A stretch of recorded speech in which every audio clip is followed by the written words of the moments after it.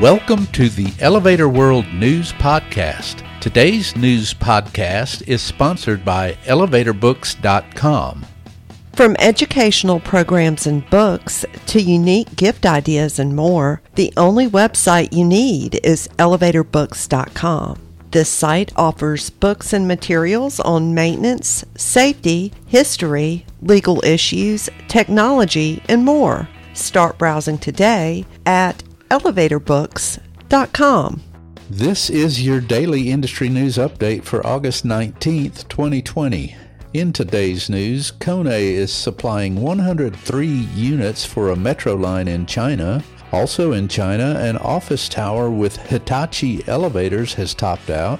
A student residential high-rise has been approved in the United Kingdom, and the program has been confirmed for this year's Lift and Escalator Symposium. Kone will supply 103 vertical transportation units for the second phase of Metro Line 6 in Chongqing, China. The company announced on August 18th. The OEM will equip the line's stations with 83 of its Transit Master escalators and 16 monospace and 4 mini-space elevators. Additionally, the contract includes 2 years of standard maintenance. Line 6 will create a connection through the north of Chongqing, a district for international business, exhibitions and conferences, leisure tourism, cultural creativity, and ecological living. At a length of more than 14 kilometers, Phase 2 of Line 6 will travel from Yulei Station to Shahiba Station through 7 stops and connect to 3 other existing lines of the Chongqing metro system. It is being developed by the Chongqing Rail Transit Company Limited and is expected to be completed by the end of 2020.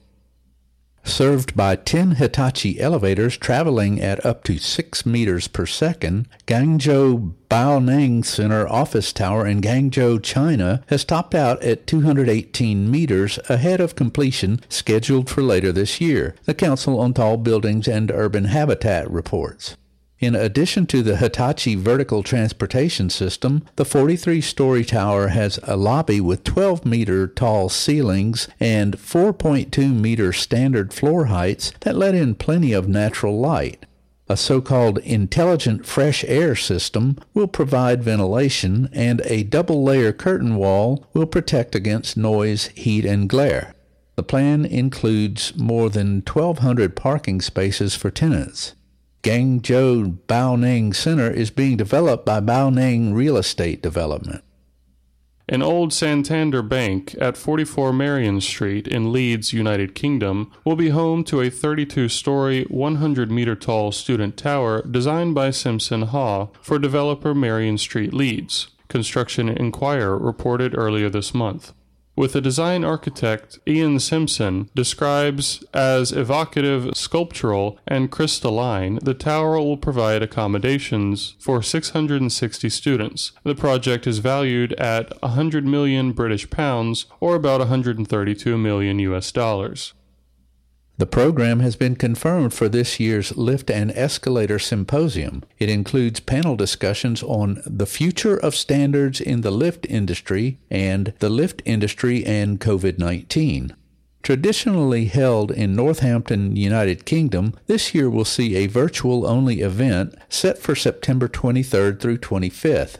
It is sponsored by the Lift and Escalator Symposium Educational Trust, made up of the University of Northampton, the Chartered Institution of Building Services Engineers, and the Lift and Escalator Industry Association. The event is free, but organizers ask that attendees donate to the trust. For more information or to donate, follow the links in the news item at elevatorworld.com/news. For more industry-related information, visit elevatorworld.com and be sure to subscribe to our podcast in iTunes or the Google Play Store.